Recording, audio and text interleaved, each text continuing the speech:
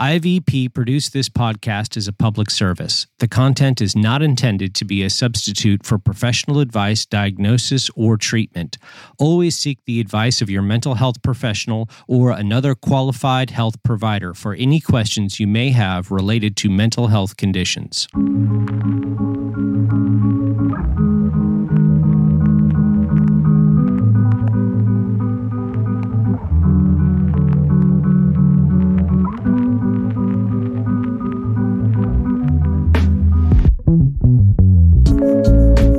Tell me a time where you've had trouble getting out of bed. 2 days ago, I think. What day? It's okay. So on Monday, I had something that I'd been praying over for 3 weeks. That looked like I made this metaphor of like, you know how like you're on an island and you're alone and you just keep praying that somebody will help you, and then you see a helicopter and you're like, oh my goodness, this is it. So that was me for 3 weeks, and then the helicopter exploded.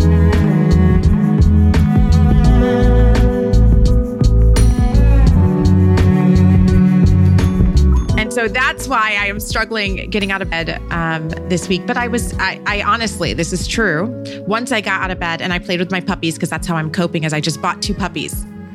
It's like a midlife crisis. I went and bought 2 puppies.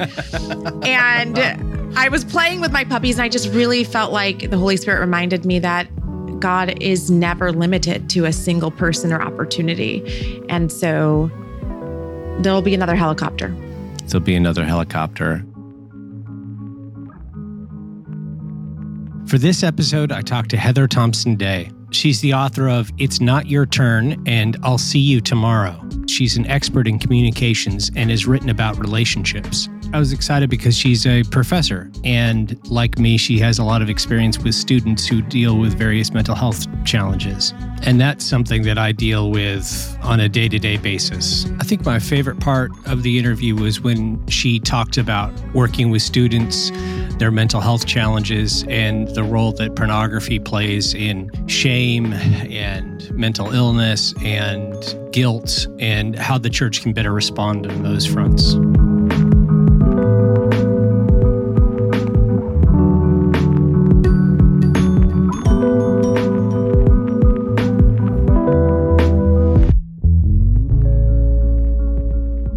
You've got 2 puppies. What kind of puppies are they? And right now I have 2 puppies to just hold on this island while I cry and wait.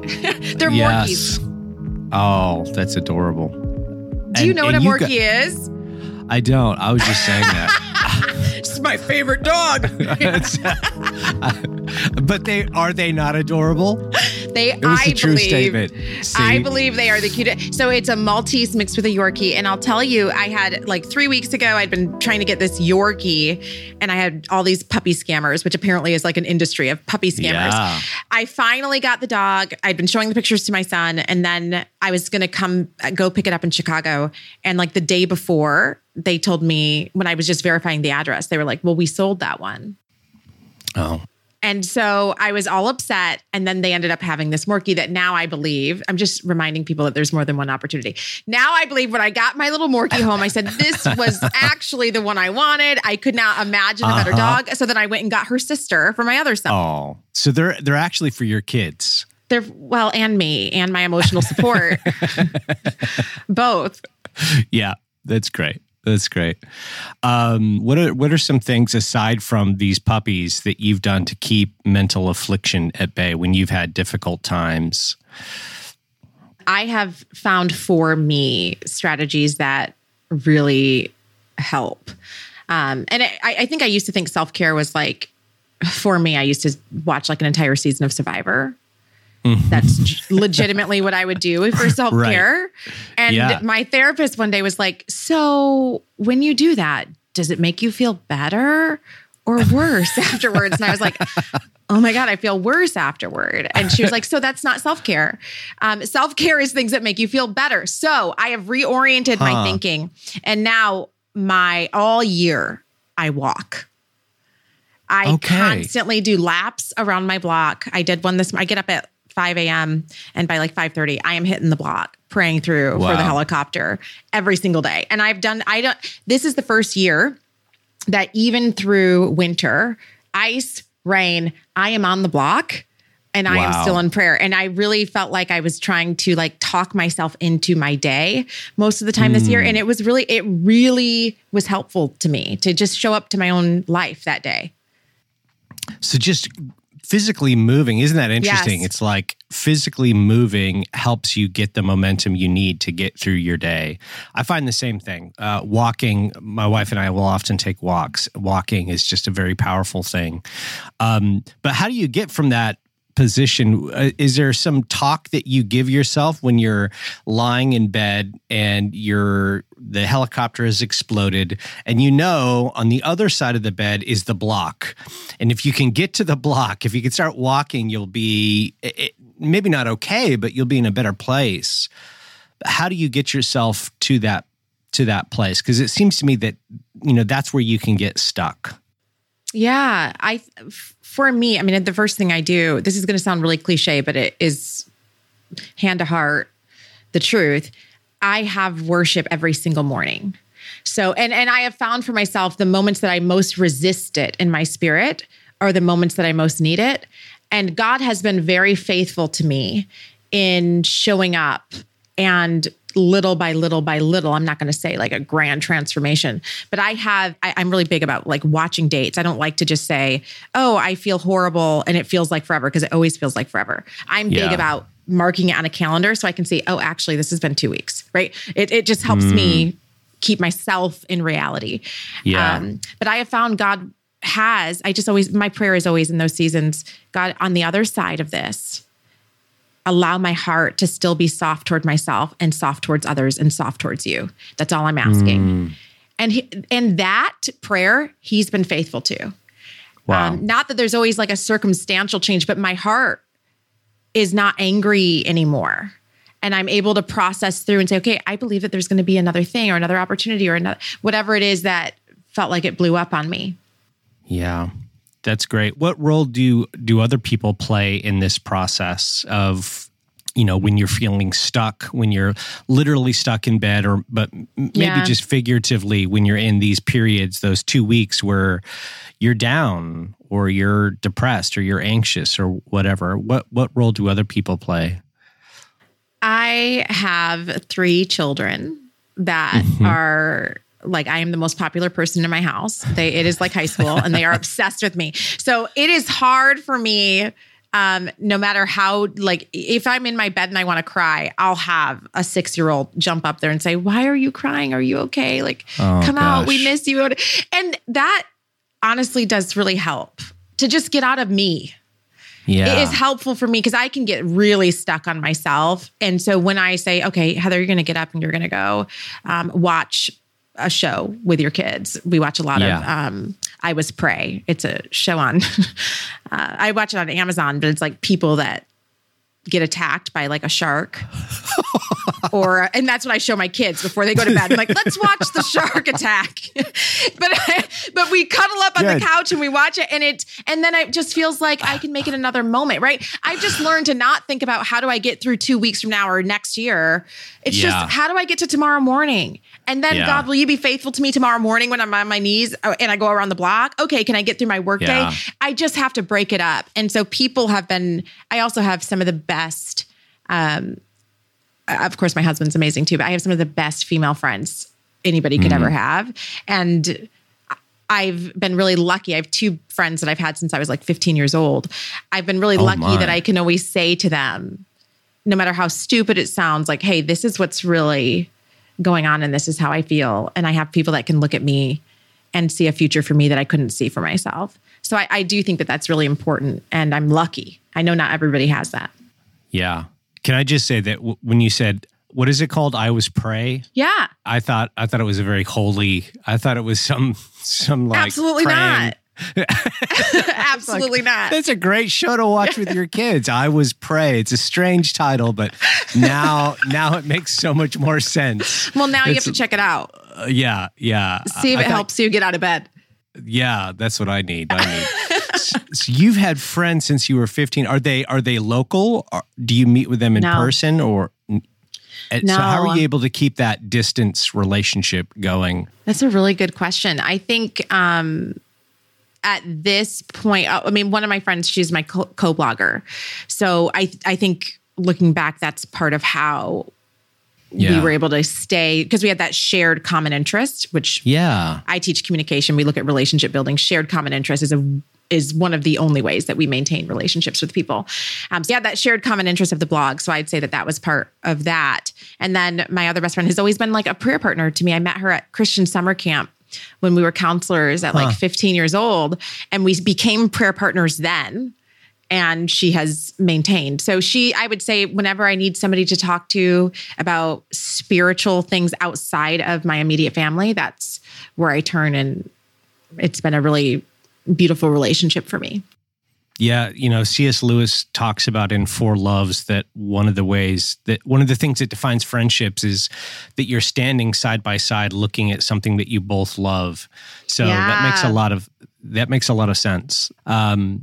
So do you think the church has changed its views on mental health and mental affliction? I mean, have we grown?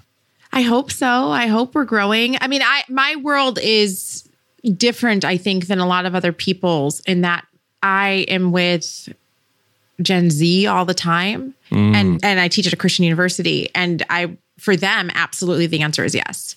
I can't tell you how many students I walk over to the counseling and testing center, and they want to. They'll say to me, "Can you just go with me to make this appointment?" And I always tell, because this generation, Gen Z, is like the most seeking mental health support of any generation. And I always tell them, it's not that your parents didn't need it, right? And and that's probably why you're getting it, because you know that they needed it.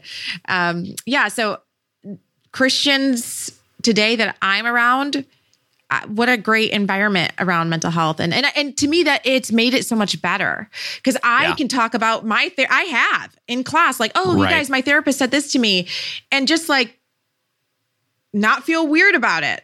Yeah. There's no stigma there with my students. Yeah. They feel inspired and empowered. Like, oh, wow, this is normal. This is healthy.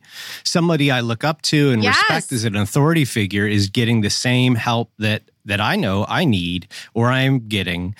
So maybe I'm not broken. Maybe this is just what's normal and healthy. Maybe I'm human, right? Yeah.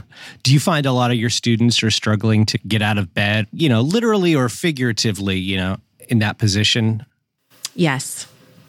It has, something is different.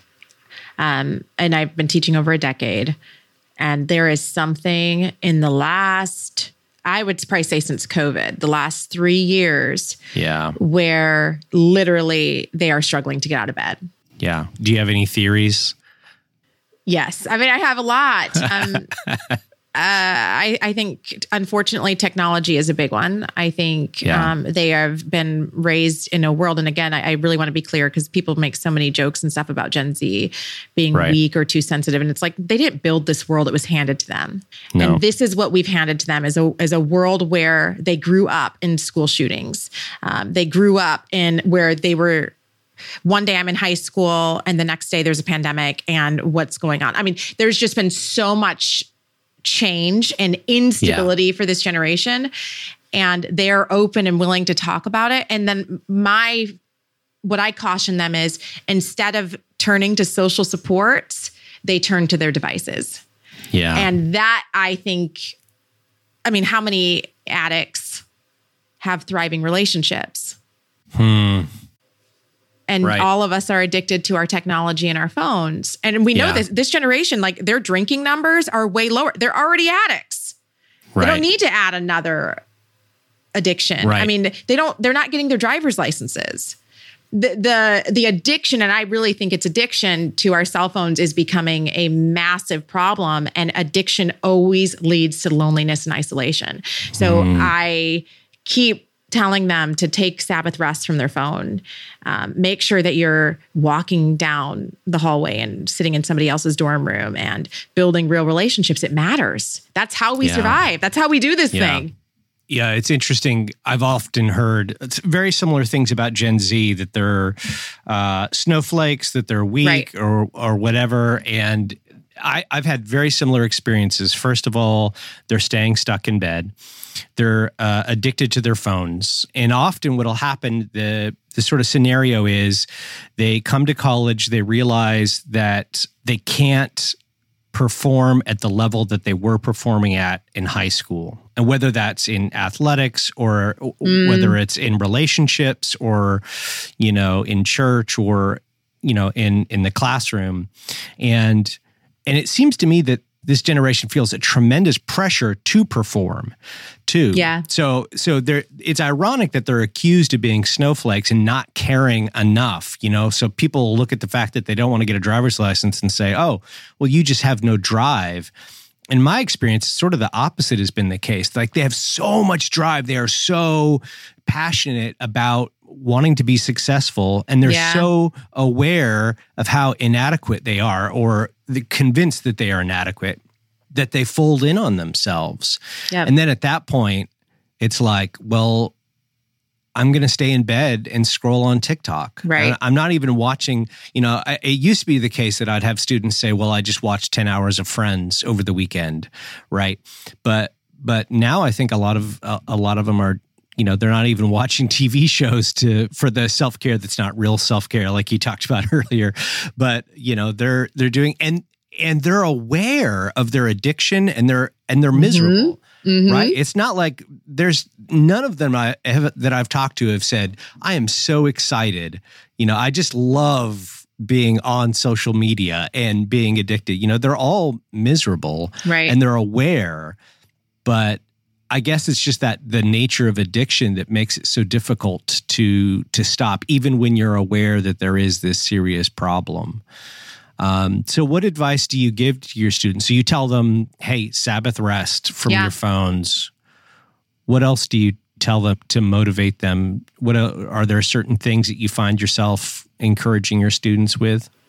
Yeah. I mean, the main thing that I try to do is, this is going to sound silly, but literally try to help create social networks. Because in my situation, what happens is they don't know how to approach other people. I have made myself very approachable. So then they are coming to me and I'm like, no. We're going to have a breakfast with 10 of you that I know are really struggling in this area. And I have given students, this is true and probably inappropriate, but I have given students money to go have lunch together, because I'm like, I know you don't know each other, but I know that you guys are very similar and you're both struggling. And so if you let me help build this friendship for you for a second, because social support is one of the only ways that we alleviate emotional pain.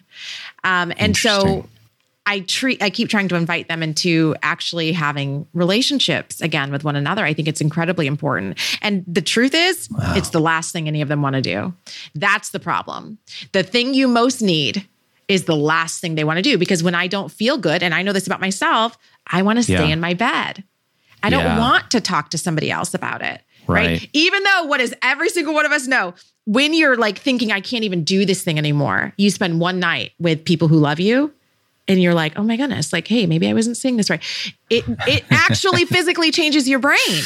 Yeah. So how do you get them to take that leap? Man, I wish I knew. I just keep talking about it and trying to create space for it. But at the end of the day, we can't control what other people decide. Yeah. That's challenging. And that's a lot of work, because I know as a professor, a fellow, academic, our jobs, it's a lot of work as it is. But what you just described, to love your students, to care for them, you're having to go out of your way to create these spaces for friendships that you know that they need, and they know that they need, but they don't want to pursue because it's hard. Relationships are hard. I'm kind of a stinker, and my administration knows. I tell them all the time, like, I'm not here for you. And so if you want me here, my focus, I don't want to go to your meetings. I say it all the time. I just don't. But I will go to breakfast with the students where somebody else doesn't want to do that. So I want you to know, and my little end of the year evaluations, those are the things I write up, like, hey, this is where I spend my time. This is how many students I had lunch with. This is all the things that I've engaged in. And I don't want to do some of the other stuff that somebody else maybe really loves, is having another meeting. Yeah, that's challenging. But those are the things I'm sure that the student evaluations reflect as well. Yeah, because that means a lot. That means a lot to them. Do you have students, and maybe the students have moved on from this, but do you have students who confuse mental affliction of some kind with sin? Is that something, a conversation that you have to have? So here's a conversation. This is like, you guys might want to edit this out, but this is what I see, and I'm very concerned about it and trying to really do a lot of work in how I've talked.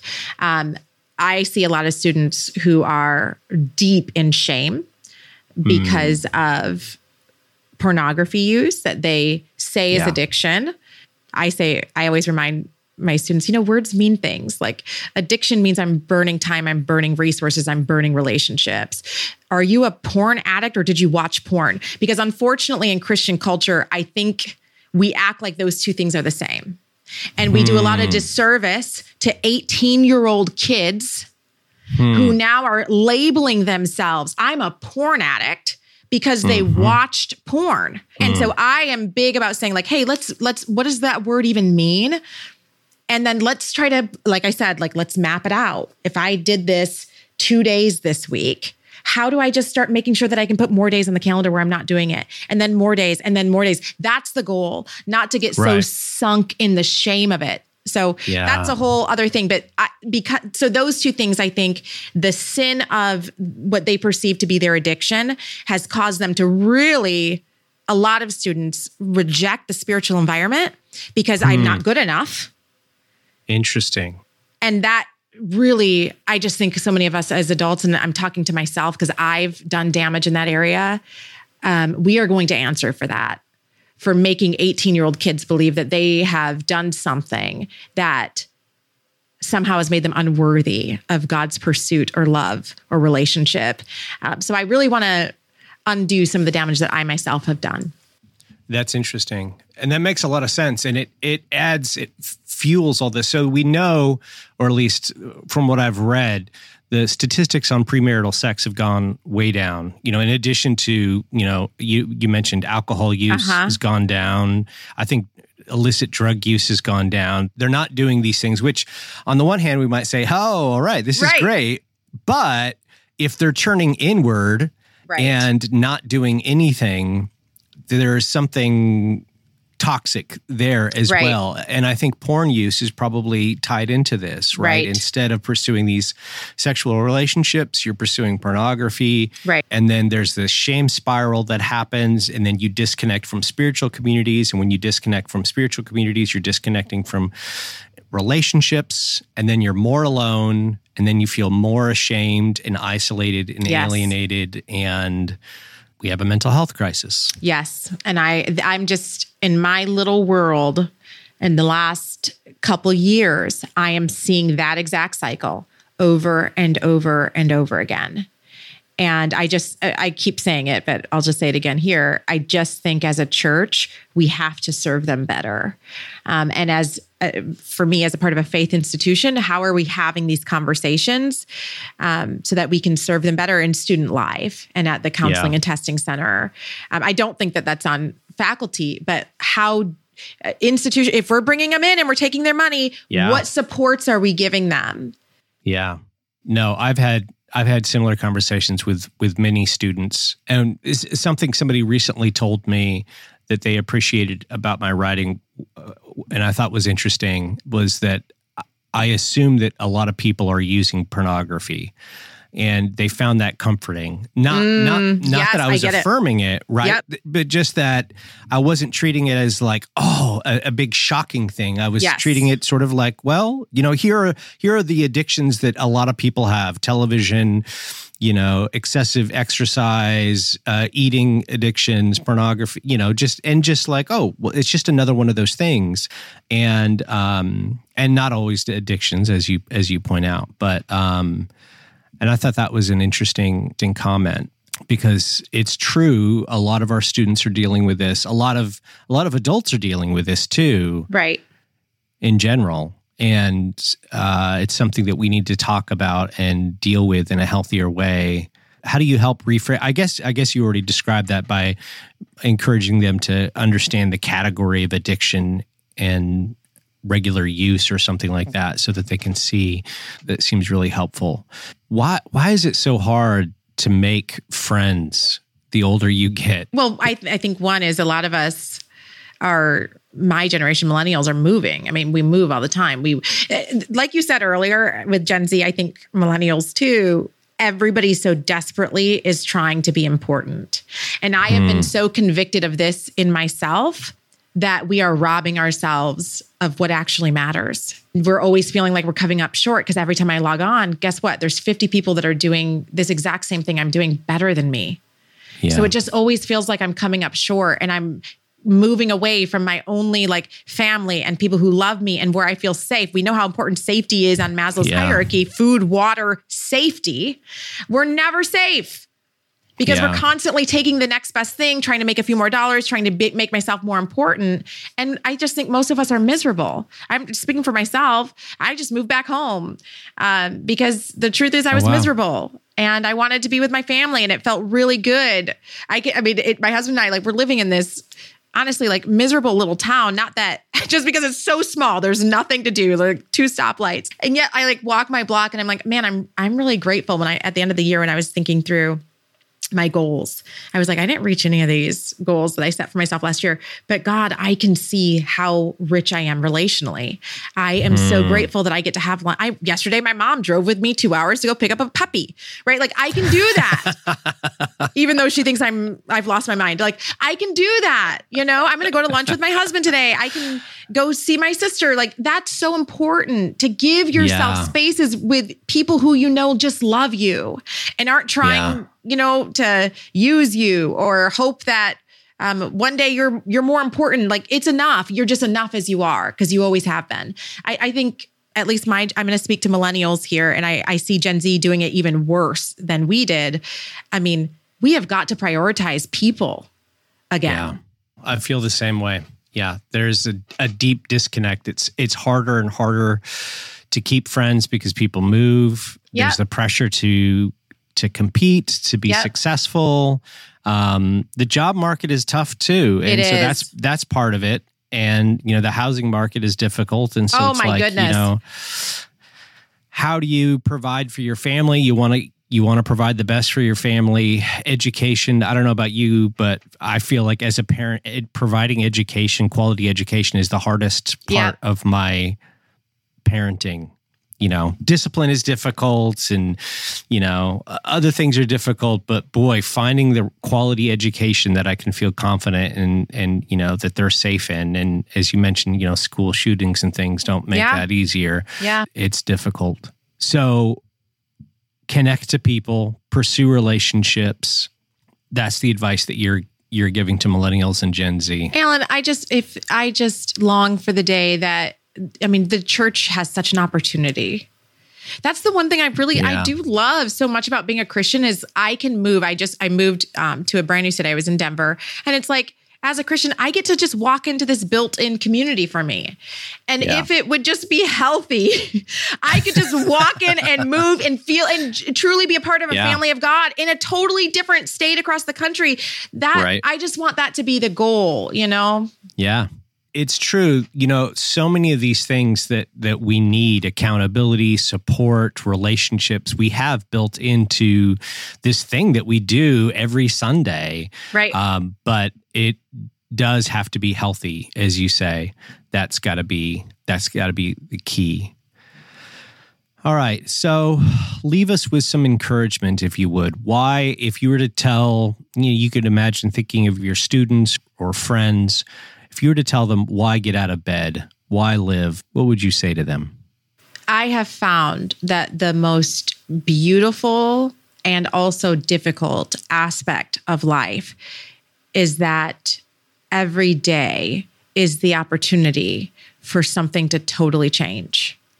And most of the time when my entire world changes, or the thing that I'd been praying on for 2 years or 6 months or 10 years, all of a sudden clicked into place, I had no idea it was going to happen, right? We're always like one phone call away from everything being different, or meeting one person away from everything being different. And getting out of bed is the only way that we experience that. And so I'm not saying we don't wrestle. I think we wrestle and we get up in the morning, and I'm telling you, spend time with God and ask him to give you the strength. I'm just saying in my own life, I have seen it to be so fruitful. Yeah. To just say, God, I need you, the God of daily bread, one more day. Can you just get me to one more day? You never know what day is the day that everything changes. I mean, I just remember one day I was feeling really down. This is about 4 years ago. And I said, okay, if I focus on myself today, like I can't get out of bed. So what are 3 things you can do, 3 people that you can prioritize? That I can't control my day. What are 3 people that I can control theirs? Like I can do something, act to make them have a better day. And I just made a list. On my way into work, I stopped and I got flowers for a coworker who I'd noticed had been staying late at work. And I just put it in her office with a little card that said, I see you. I had a conversation with a student. And I can't remember what the 3rd thing was. But at the end of the day, as I was driving home, I felt better. Because I knew that even in my circumstances, even in my brokenness, even in my depression at that moment, I was still capable of making somebody else's day a little bit more livable. And that's how I was able to keep going. And so if as much as we can stop focusing inward, and I'm not saying that we shouldn't do that. There's moments. Right. But when we start looking outwards and saying, there's so many things in this world. What can I do from where I am? How can I be faithful to what God has actually placed in my hand instead of looking at all the things that aren't in my hand? What is in my hand and how do I serve right there? That's beautiful.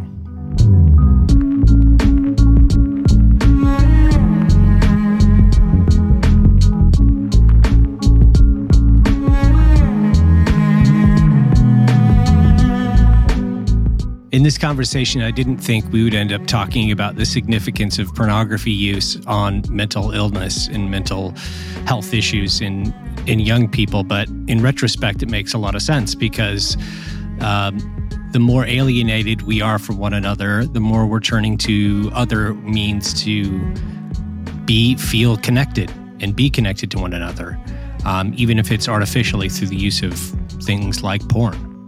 I thought her point about reaching out to 3 people when you're struggling to get out of bed as a way of motivating yourself was insightful and inspiring, because I am not the type of person who, this sounds bad, but thinks about how I can affect other people. I know that I do, but I just don't consciously think, wow, I'm going to go affect the lives of 3 people today, even though that's what I'm doing each day. Affecting the lives of exactly 3 people. IVP is invested in advocating for mental health through the publications of books like On Getting Out of Bed by Alan Noble and It's Not Your Turn by Heather Thompson Day. IVP provides Christian resources for both individuals and professionals. Find all of IVP's mental health resources at ivpress.com/mental health.